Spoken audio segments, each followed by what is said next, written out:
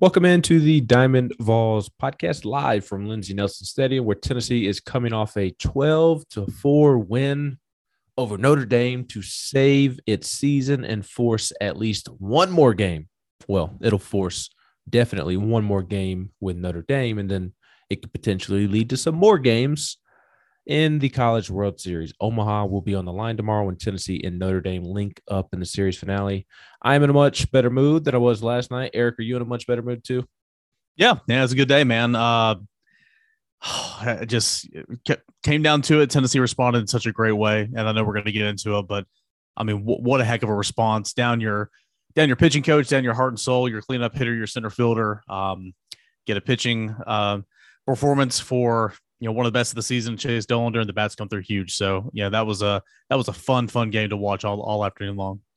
Yeah, Chase Dollander is the hero. The offense will get all the headlines and all the glory and the highlights.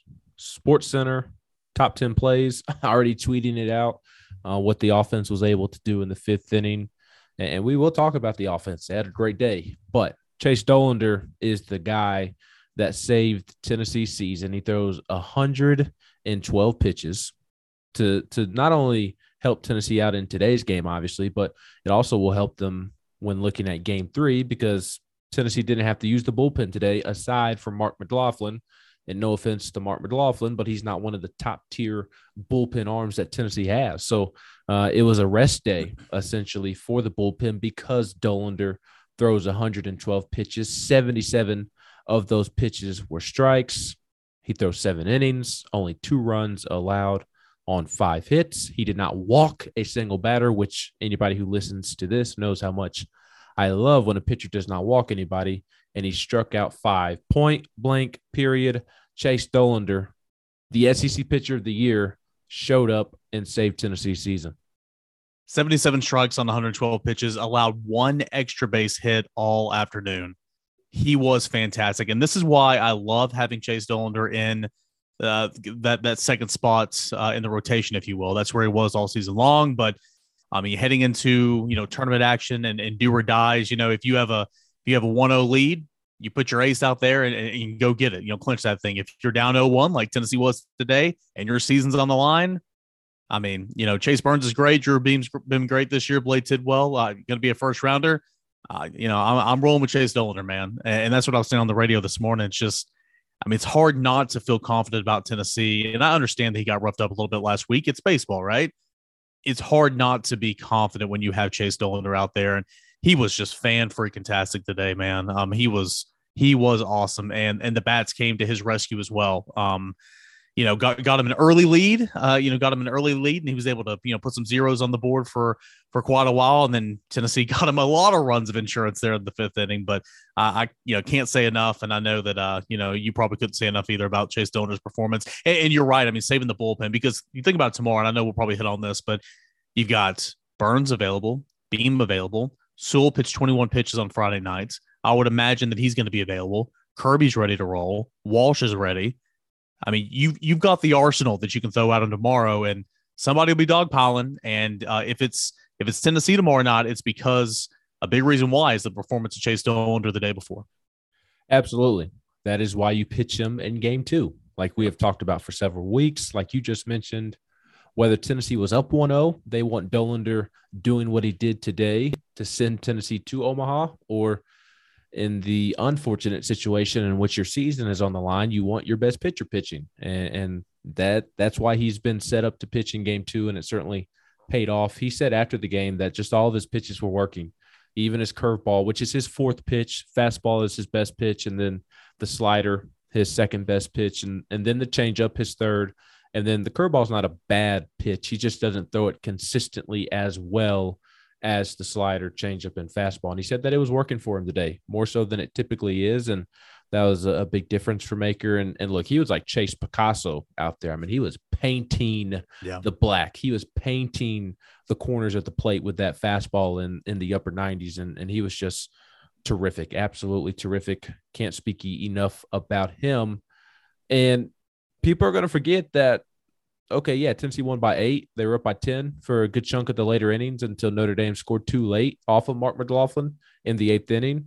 But that was a pitcher's duel for the first 4 innings. Tennessee did strike first, and I thought it was key, Eric, that Tennessee was able to score first and just kind of relieve the pressure after what had happened the night before. Seth Stevenson leads off the game with a single up the middle, and then Trey Lipscomb with 2 outs after Jordan Beck had flown out to center and Jarrell Ortega had struck out. With 2 outs, Trey Lipscomb hits one practically up the middle that was to the left of the second base bag, and it was just enough left to get past the shortstop and also split the outfielders.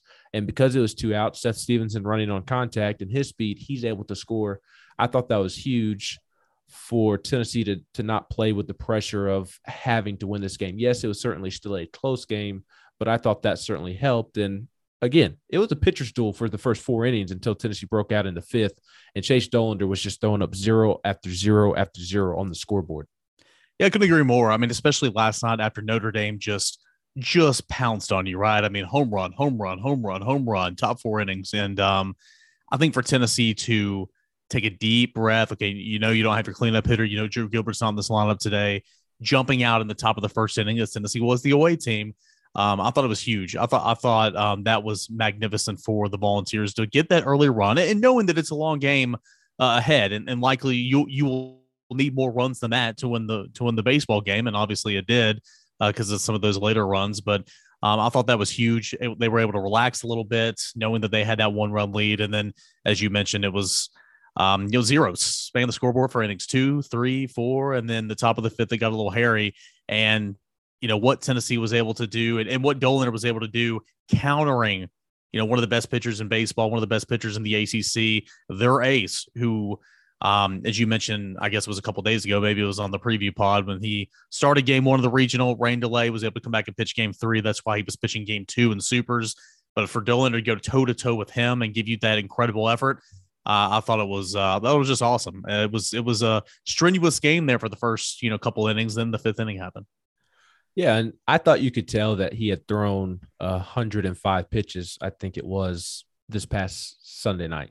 John Michael Bertrand, the Notre Dame pitcher, I thought you could tell that he was kind of not in the routine that he had become accustomed to. And that's not his fault. Weather got in the way this past weekend, forced him to throw Sunday. Then he throws a bunch of pitches, and then a guy who typically starts on Friday night has to get pushed back to Saturday. And it's against one of the best offenses in the country. And I thought you could tell pretty early and often. And I also thought it was interesting looking at the stats. The strikeout to walk numbers were good. I believe it was 13 walks to 103 strikeouts. The opponent batting average was pretty good as well, 226. But in 99 innings, he had given up 85 hits. I thought that was very interesting. And there were early signs of Tennessee being able to have success against him. In the first inning, Seth Stevenson leading off the game with a single. Trey Lipscomb coming through with the RBI double to get Tennessee on the board first. Jared Dickey leads off the second inning with a single up the middle. There were early signs of Tennessee being able to get to this guy, and I thought the fatigue of the week that he had kind of had to deal with finally caught up to him in that 5th inning when Tennessee exploded for 8 runs. And when it was all said and done, Bertrand, who is one of the best pitchers in the country, 4.2 innings, his second shortest outing of the season, 8 hits allowed, which was the 3rd most he's given up this year, 6 earned runs allowed, which was a season high, and 3 home runs allowed, and they were all in that 5th inning. Luke Lipsius leads it off with the solo home run off the batter's eye. Jordan Beck hit a 3-run homer, and then Evan Russell also had a solo homer. All 3 of those home runs were in the same inning and were a season high allowed for him in the game.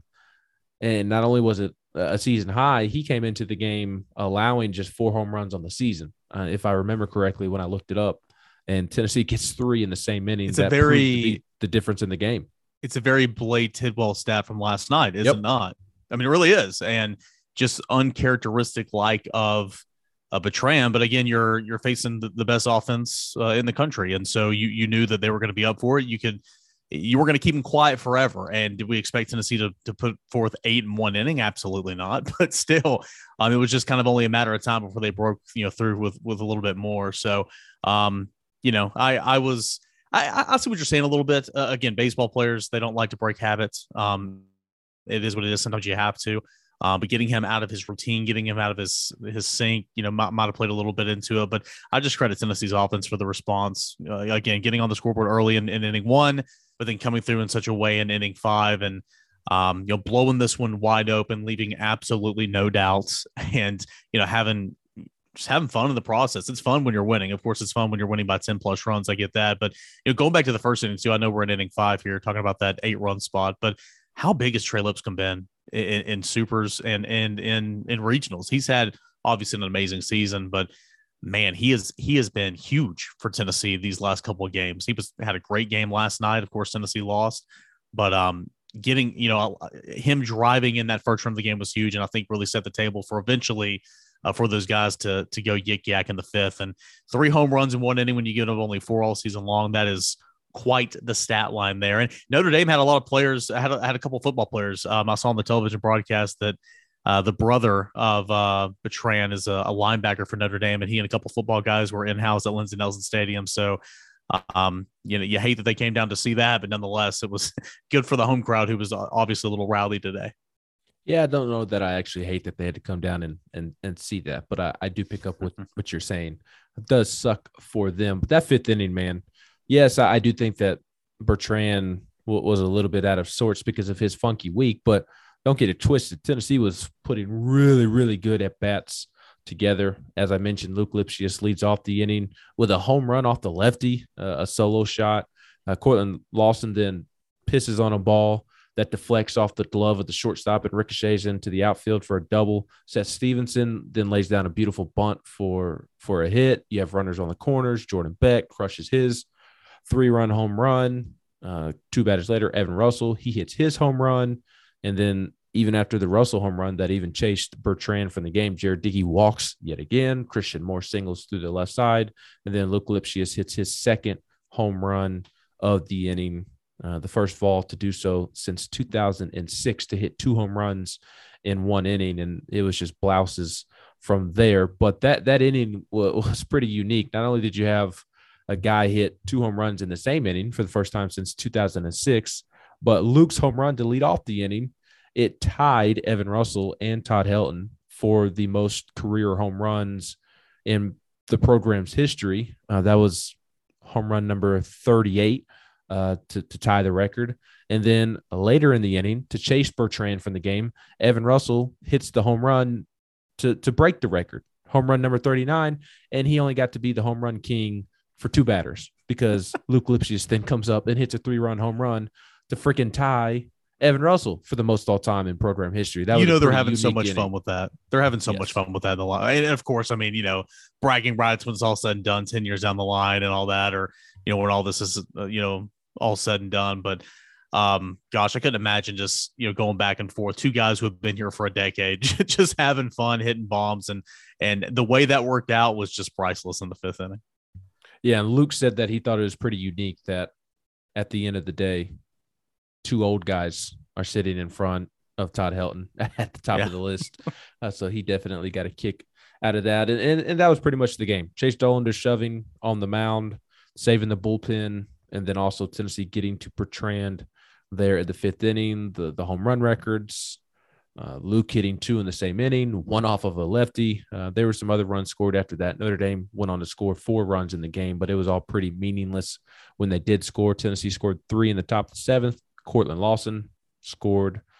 Christian Scott on a sac fly. Seth Stevenson scored on Luke Lipsius scored on an error by the Notre Dame third baseman. And then Jarrell Ortega had an RBI double when the Notre Dame left fielder just simply fell down and couldn't catch the ball. That pretty much summed up Notre Dame's afternoon. So looking ahead to tomorrow, who are you going to throw on the mound? That's the big question. I don't think Tony Vitello really knows. Maybe he's just good at misguiding us. As Patrick Brown departs, and I'm not afraid to say it on the podcast that I'm going to miss Patrick as he departs, because now we have to deal with Wes Rucker on Sunday. Series finale. PB made an appearance? Wow, yeah, that's big time. PB was filling in for Wes while Wes was at a wedding game 1 and game 2. And unfortunately, Wes has to come back and regain his spot in the press box. Tell PB I'll look forward to seeing him over there tomorrow. So it's always good to see old Patrick. I was talking to my buddy during the game, later innings, and we were talking obviously about this. You've got so many guys available, and this is so tough. I don't want, and I say this with all the respect, but I mean, at the end of the day, I mean, Omaha's on the line, right? I don't want Drew Beam coming out of the bullpen. I don't. So, in my opinion, you either start him or he's not pitching tomorrow. Well, I'll take it a step further and say that if I were making the pitching plans, he would not be in my pitching plans. This is how I'd go. Okay, and this is with the assumption, Ben, that Sewell is okay to throw out of the pen. I would assume, right? Yes, he is. Okay. He only threw 20 pitches last night. Threw 21 the other night. I would go Burns, Kirby, Sewell, Wash. Those are the 4-man tag team. Get it done. Maybe not in that specific, back to back to back sequence. However you want to spin it. I would probably start Burns, but that is the route I would go. I'm starting Camden Sewell. This is SEC tournament championship game all over again. I'm starting Camden Sewell and letting him go until he can no longer go. And then Chase Burns is the first guy out of the bullpen, depending on the situation. Yeah. If I need to get out of a jam, I probably go to Kirby, honestly, to get out of a jam if a jam is needed to get out of.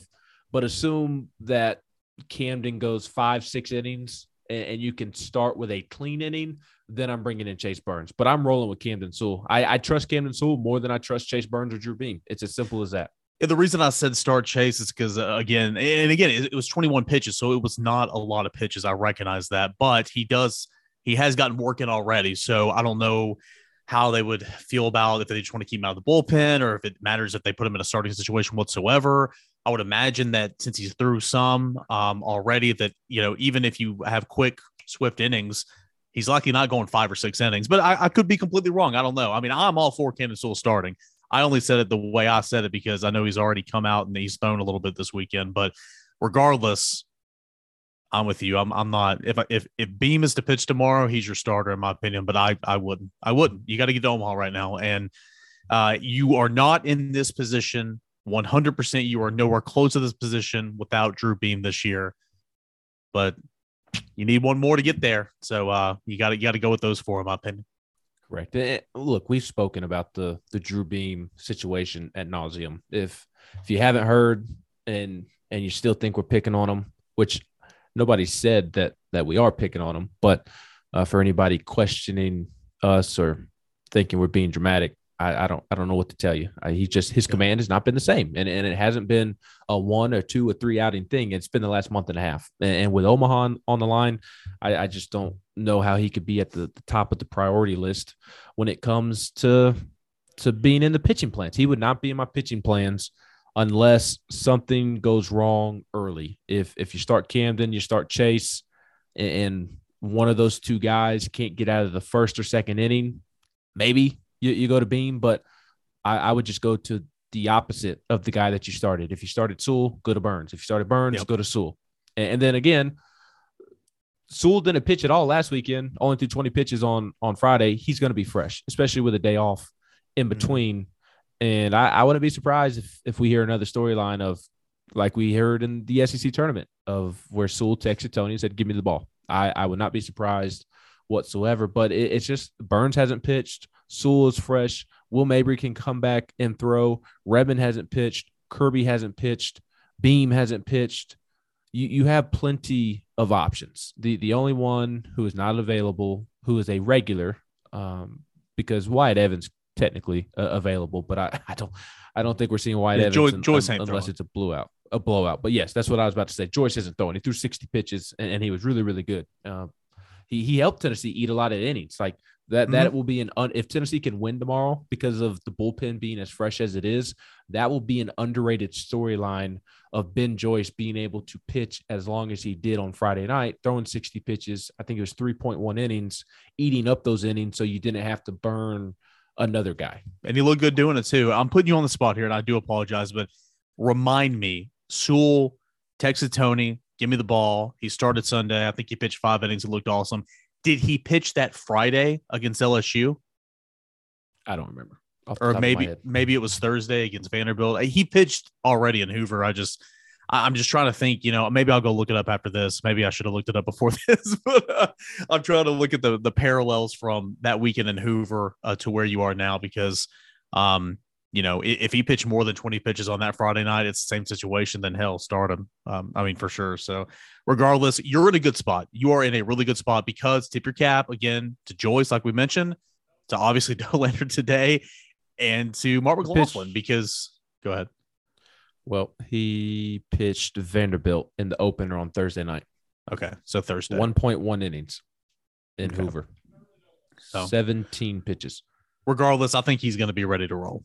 So yes, and I would start him. He's the guy that I trust the most of the guys who are left. It's as simple as that for me, and I think that's the route that Tony would go. I really do. So we'll see how it plays out. And if you can only, hell, if you can only get 4 innings out of him, ride him for 4 innings. That's a win. Because then ride him for 4 innings, then have Burns come in after him or whatever. Yeah, correct.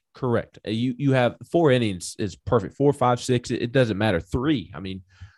Which he should be. If he only goes 3, that means he's struggling. But there's no reason he shouldn't be able to go 4, 5, 6. And again, this Notre Dame lineup isn't the most dynamic lineup on the planet. I think today, and what you saw, yes, I know Chase was great, but I think today was more realistic of what Notre Dame is than Friday night when they just went bombs over Baghdad. Like I think today was more of what Notre Dame is offensively, and Camden Sewell should be able to shut them down for the most part. So I'm rolling with Sewell and then piecing it together after that. And I said it before the series. I said it again last night. If Chase Dollander is Chase Dollander, Tennessee will win and be fine. To me, as long as the pitching does not implode like it did early on Friday night, Tennessee's going to be headed to Omaha. I agree. You are in such a good spot heading into game 3. You really are. And now you still got to go out and win that thing. You do. And Notre Dame is obviously no slouch. Friday night taught us that, right? Go out and win it. I think that you're exactly right. The pitching if the pitching just doesn't have some type of just meltdown, this offense is swinging it well. You're getting back into the bat in that lineup. Go get it. Someone's going to be dogpiling. Let it be you. Yes. And look, Notre Dame has the arms to win tomorrow. They're good arms, but they're not arms that should dominate Tennessee either. Mm-hmm. That they are in a good spot from their bullpen as well, because they had a guy eat up innings for them today as well, like Joyce did for Tennessee. That they are in a good spot. They have guys that they trust. It is better than what Georgia Tech and Campbell had after their best pitchers in terms of their starters, but it's still not pitching that should shut down Tennessee, quite frankly. Yep. So I'm working under the assumption that the offense isn't going to get shut out. And again, as long as the pitching for Tennessee doesn't implode tomorrow, Tennessee's headed to Omaha, especially since it's a home game. I really think it's that simple.